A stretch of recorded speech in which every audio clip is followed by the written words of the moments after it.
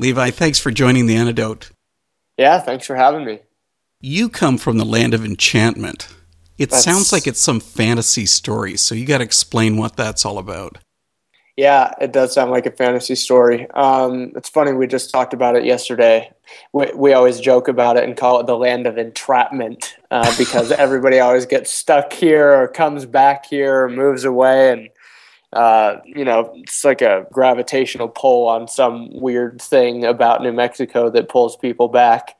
I should know more about where the land of enchantment comes from. I think it's pretty here. It's pretty in a different kind of a way. You're in Ontario, yeah? That's right. Is that where we're at? Okay.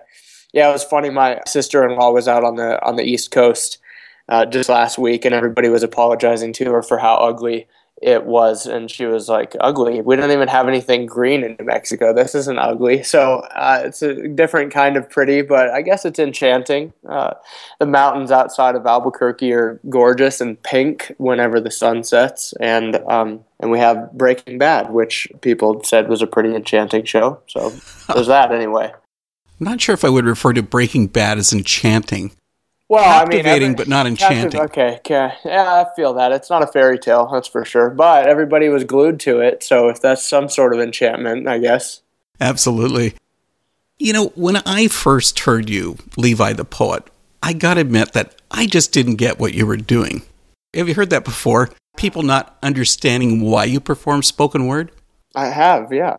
I sometimes agree with them. I'm in the middle of booking this tour right now that I'm getting ready to do on the East Coast, and it's funny. As of right now, anyway, we do a lot of our booking stuff on our own, and whenever you have to come to somebody and they say, "What do you do?" and you say poetry, those are the times that I most wonder, why in the world am I doing poetry? Who wants to book that?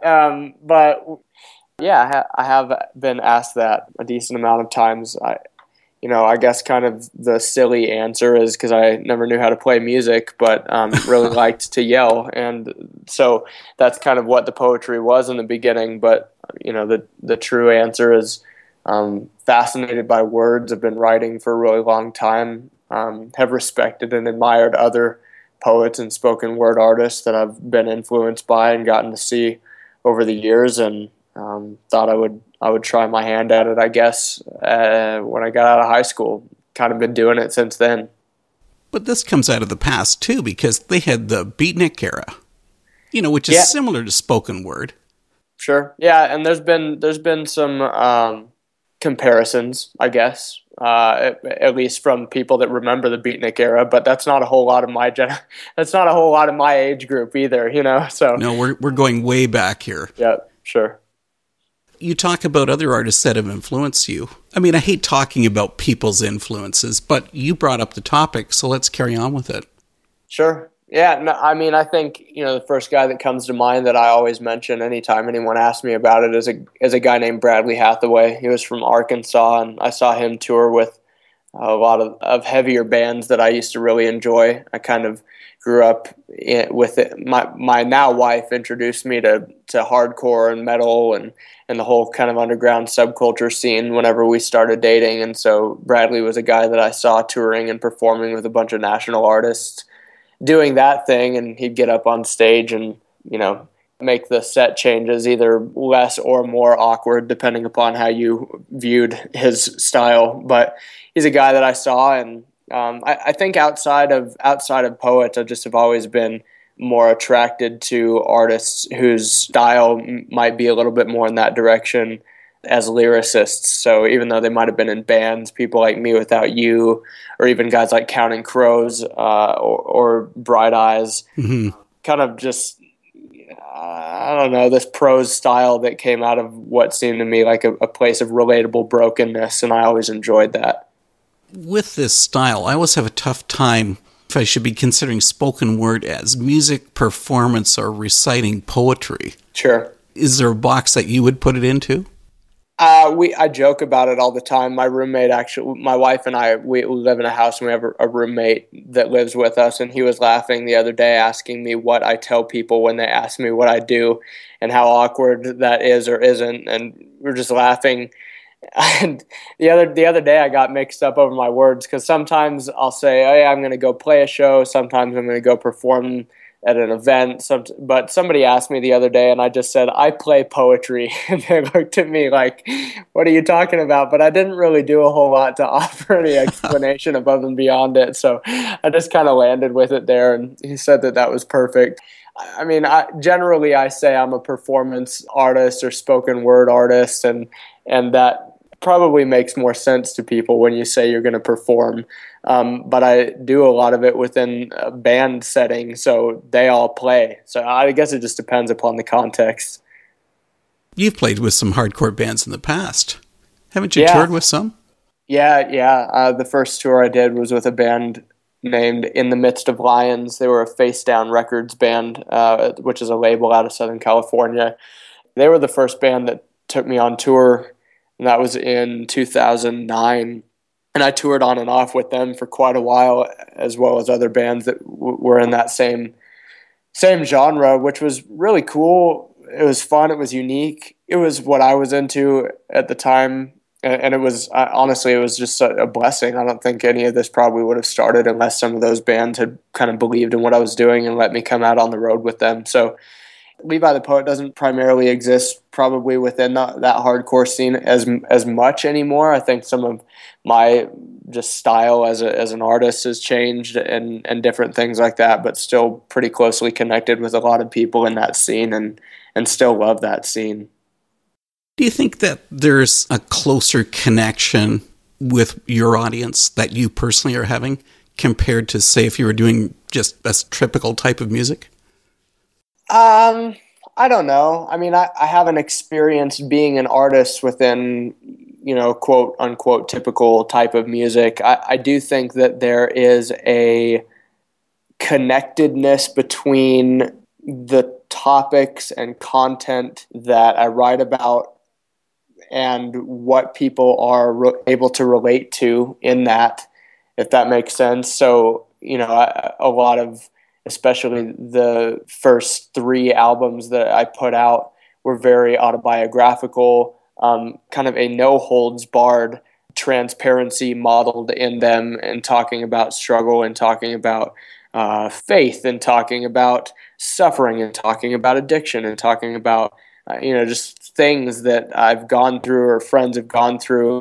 So I do think that there's a relatability there that a lot of people have expressed, that being one of the main things that they've enjoyed and been thankful for. Like, thank you for writing about this stuff. Thank you for putting words to something that I don't feel like I could have ever voiced. And that's amazing. Honestly, especially in the beginning, I didn't really set out to do that for anyone. I wanted to be able to voice something for myself that I didn't know if I could voice well enough. But I do think that there's something in kind of like a bold and maybe even sometimes brash transparency, I guess. I think I know that it has inspired other people to do the same in the same way that I was inspired by others to do the same. And I love that. Yeah, it's something I noticed when I first started listening to your work, a couple of years ago. You really are inclined to share the bumps and bruises in your faith. Do you find it important to do that? Yeah, I do. Even last night I was thinking about why I like and appreciate and respect sort of a rawness in the artists and in the people that I follow and that I enjoy. And I think one of the main reasons I like it is because people can paint whatever picture of themselves that they want to paint through Facebook updates, through social media. You can put out the best parts of you, and then it becomes this constant weird game where everybody else is looking on, trying to it becomes a comparison thing. It becomes, I just feel like there's a lot of pressure to live up to some sort of weird thing that I don't really know. I don't really think all of us are as great maybe as we all want the rest of us to think that we are. Not that we're not valuable. I believe we're inherently valuable. I just think that not everybody has it together as much as we would like for everyone else to think that we do. And I think that being vulnerable and being transparent about even the hard things shows others that they're not alone in it, in a world that doesn't want to reveal those things. It shows others that that there are other people that are struggling, and it brings me back to reality when I hear somebody talking about his or her struggle, and I'm able to say, oh wow, man, thank God I'm not the only one in the middle of this. I appreciate that, even if it's difficult. I appreciate the way that it perhaps keeps people from maybe getting as big of a head as they could potentially get about themselves. I guess the flip side of it is you could get a big head about trying to not have a big head, and then you just need to look in the mirror and just look at your exploding head and just calm down, I guess. My head's not exploding, it's going the other way. I'm losing hair at a fast and furious rate. Well, okay. Well, thanks for being honest. There are other listeners that will appreciate it. But do you think that honesty is more prevalent in people like yourself, people that are on stage performing, singing songs, doing spoken word? I don't see that much honesty anywhere else. Yeah, I think that the genre lends itself to kind of a brutality that people applaud in poetic form. The flip side, or the caution, I guess, is that you could probably overdo it too. You could probably flower things up too much. You can probably try too hard to be somebody that you're not, in the opposite direction. Mm-hmm. And so I think I think that's an interesting thought. I think that people have different ways of pouring out honest thoughts, and sometimes they're much more straightforward, and a lot of times that's the way that it looks within a spoken word or poetry community. But there's probably something to that. I know with, songs are so often just more music-based and lyrics tend to be secondary, but it really is the opposite with spoken word. You're really trying to tell a story.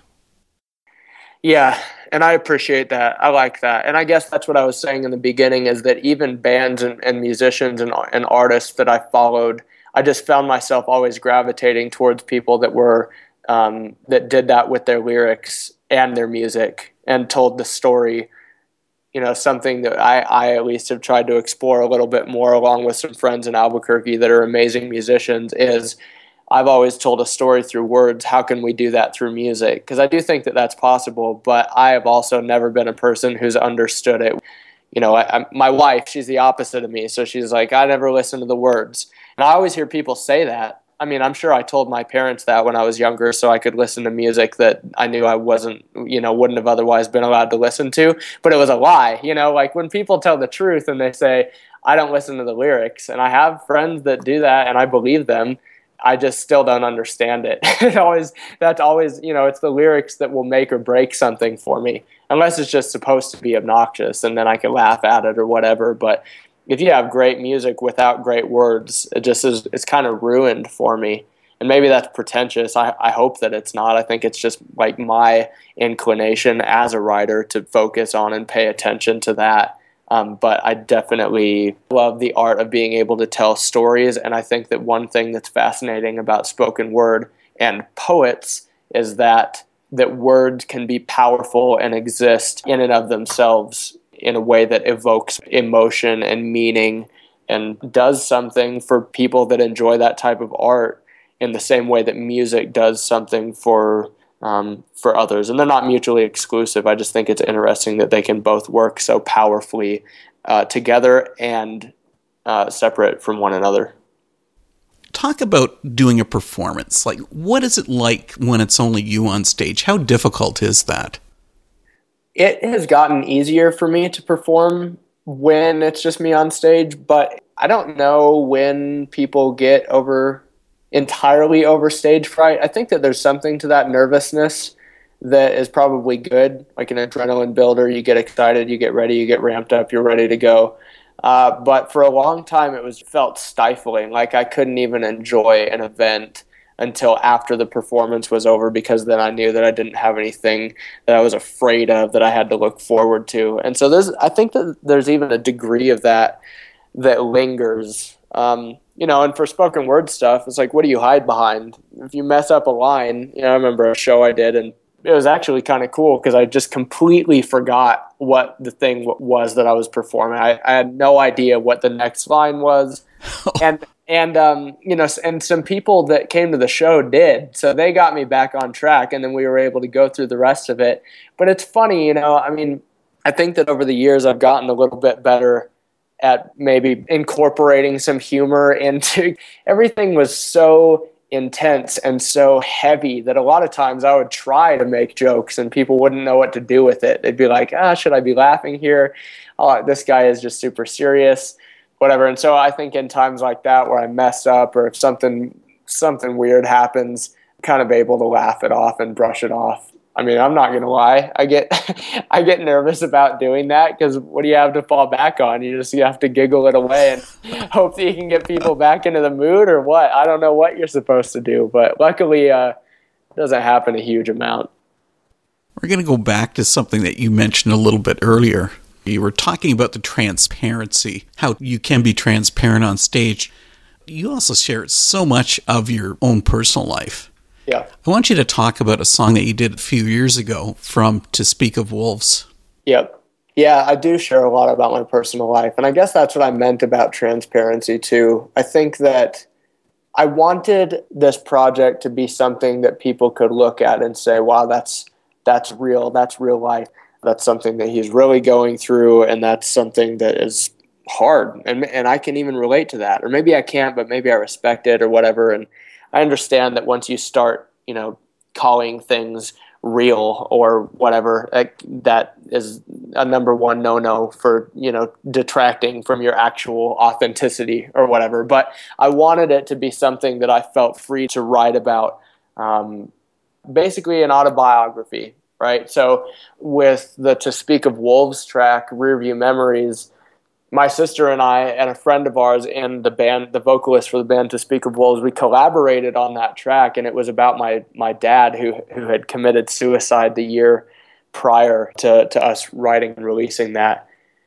And it was hard. I mean, I had written some about it already in a record called Seasons. There were tracks that alluded to suffering in my family in the record prior to Seasons called Monologues, even back in 2012. That would have been 2010, because my dad did commit suicide in 2011. And then the Rearview Memories track with To Speak of Wolves came out shortly thereafter. And it was just something that our friend asked us if we would want to write about. We were kind of unsure of it, talked through it together, talked through it with my mom. It ended up being something that To Write Love on Her Arms, which is the suicide and self-harm and depression, like awareness and recovery nonprofit, ended up picking up and covering. And it ended up being this thing that, although very painful, I perceived as something that was being redeemed in our opportunity to be able to talk about that pain and to be able to talk about that loss on a fairly large platform where it would hopefully be helpful and beneficial to other people who had struggled with the same thing as well.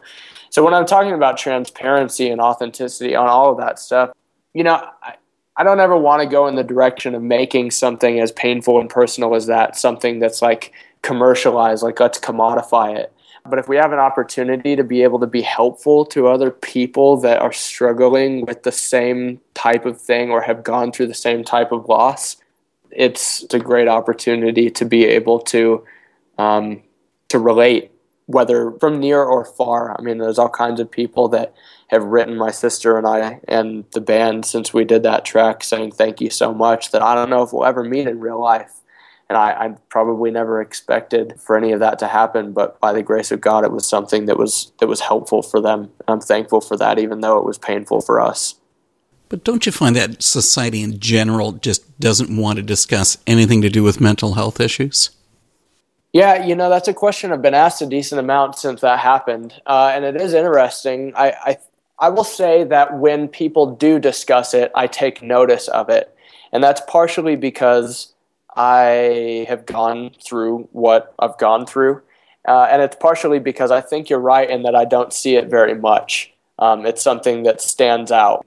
So I think that I could probably speak into my cultural context a little bit more, which is like, a Western evangelicalism that sees a lot of subjects as taboo. And I think that for a long time, mental health was one of them. I think that in some cases, it is still one of them. I'm really thankful when people do open up to talk more about it. And I hope that that's something that continues, because I do think it's a very important conversation that I have no idea why we would want to lock it in a closet, why we would want to shy away from it, especially when it is something that so many people can relate to, and that's okay. I mean, I think that walking through conversations like that in community with one another is a far better alternative to ignoring it and letting people feel like they're alone in the midst of their suffering. And our writing of that track and working on it with To Write Love on Our Arms was, one of the main reasons we decided to do that, is because we didn't want to, if we had an opportunity to be helpful, to speak into that conversation, then we wanted to. Yeah, it's unfortunate, but I find so much of the church just tends to really shy away from it too. Tend to be almost more closed door to the problems of mental health issues than almost anywhere else. Yeah. I heard a lot of interesting things during the time that my dad was going through what he was going through. Everything from, oh, we totally understand, we've gone through a similar thing. Yes, mental health is real, which sounds so silly. I mean, it coming out of my mouth just now makes me think, of course it's like a real conversation. But some people we would talk to would say, especially within a Christian or faith-based community, would say, no, depression is solely a demonic thing. There's something, like it's a spiritual thing, it's a supernatural thing. And sure, sometimes, or it's both and, but I personally, watching my dad go through the stuff that he went through, I'm not going to say that there should never be a need for medication, for example. Mm-hmm. I'm not going to say this can always and forever be prayed away. I think that it could be. I believe in a God that could do anything that he wants to do, and I think that for a long time I believed that my dad was going to be healed, and that that didn't end up being the case on this side of eternity. I still think that promise came true. All I'm saying is that, yes, I would love it if it was a little bit more of an open conversation. And it's interesting. My mom, she moved out to California after my dad passed away and lived a few hours north of Saddleback and Rick Warren's church down in Orange County. I don't know exactly where he is, but his son committed suicide in the last couple of years, and I know that they started up a lot of stuff to begin like speaking into that issue and talking about it, and it's terrible and it's devastating, and it doesn't matter whether anyone's a fan of Rick Warren or not, because his name is Rick Warren. I was thankful, although heartbroken, for the fact that it was something that they decided that they were going to dedicate more time to speaking into, and I would love it if more of us could do that without having to have lost someone first. I would love it if that was something that could happen. Well, how about we switch on to a little bit lighter topic? Sure. Yeah, that's fine. You've got a new release, Correspondence of Fiction. Yeah. It's a change from your past releases. I mean, there's almost no shouting. Yes. You're not getting older and mellower, are you? I don't know. Sometimes I still really feel like shouting, but with Correspondence, I wanted to treat it more as though it were a book that I was reading and could tell a kid at story time or tell an adult at a show within the context of this fictitious world that I tried to create. So it's different in a lot of ways. It's different stylistically because I don't yell as much, and that felt good, honestly. And it's different because it's not another autobiographical album. It's a fiction story that I was inspired to write, and it was a lot of fun. Probably the most fun I've ever had writing anything. Because that was the thing I was curious about. I was trying to figure out, okay, is this a themed album, or are you just trying to present an ongoing story? I think a little bit of both. I had an idea, probably 2 summers ago, that it would be neat to write a fiction album about a boy and a girl that are in love, and in some sort of 1700s nautical world, the girl is at sea and the boy is building a treehouse for her. and they're writing letters back and forth, hence the correspondence title, and sending them through bottles on the sea. And I just wanted to write this sort of mythological children's narrative, but something that encompassed themes that probably are far beyond the age of the children in the actual story. I think that I am in the story. I think that there are some things that I brought in from real life, but for the most part, I just wanted to explore what it would be like to write fiction inspired by guys like Tolkien and Lewis. And, I remember a Timothy Keller sermon that, well, it wasn't even a sermon, it was a lecture, and he was talking about how Tolkien set out to just write this story, as a believer, but not necessarily a quote-unquote Christian story, just something that would be creationally good for everyone to be able to enjoy, and that if Christ had changed him, then Christ would be seen through the story, but he didn't have to necessarily force it. And I liked that idea. I like the idea of doing something like that. I've definitely written things that have been specifically Christian, probably specifically for Christian audiences, and I liked the idea of being able to do something that was, a little bit more widely accessible and palatable to just people that enjoyed story. So hopefully Correspondence is that, but that was the goal. What I was really wondering about with Correspondence, if you were just happening to be listening to the police when you wrote it. I mean, message in a bottle. Yeah. The thought definitely crossed my mind. I thought it was, honestly, I wasn't sure about the message in a bottle thing. I thought maybe it was a little bit too cliche, but I didn't really have anything else to go with, and I just decided to treat it with confidence and go for it. So I did. And it doesn't end on a happy note. Yeah, it's still a Levi the Poet album, It ends on a hard note that is kind of difficult to swallow and still makes me feel like I can long beyond that note towards the redemption that the final chapter concludes with. So that was the hope, I guess. If there is a happy note, it's the hope that the album points to. It's an interesting album, too, Correspondence, because it's got that musical background that you've added with Glowhouse. Yeah. And I adore Glowhouse, too, so this works. Yeah, he's great, man. That's my roommate that I'm talking about, actually. Oh, really? Yeah, he just recently moved in. He's been here for a couple of months now, so it's cool having him around. I've known him for a really long time, and I think that he's amazing at what he does. The music for Correspondence is just some of the prettiest music that I have heard in a really long time. And I know it's my record, but it's not my music. So I feel like I can say that without it being too self-aggrandizing or whatever. It was such a new experience, I think, for the both of us to write a Levi the Poet album that had music all the way throughout. Because he helped write stuff for Seasons, too. Him and my wife did. But Correspondence was just a whole different monster. And I came to him with all the lyrics and I said, write what these words make you feel like. And that was about all of the direction that I gave him. And the music for Correspondence is what came out, and I love it. Maybe the two of you just needed to be that close as friends Yes. just to make it mesh. Yeah. Well, we definitely have been friends for a really long time. We have a great friendship, and I'm thankful for that. How do people find your music online? LeviThePoet.net is probably the easiest way.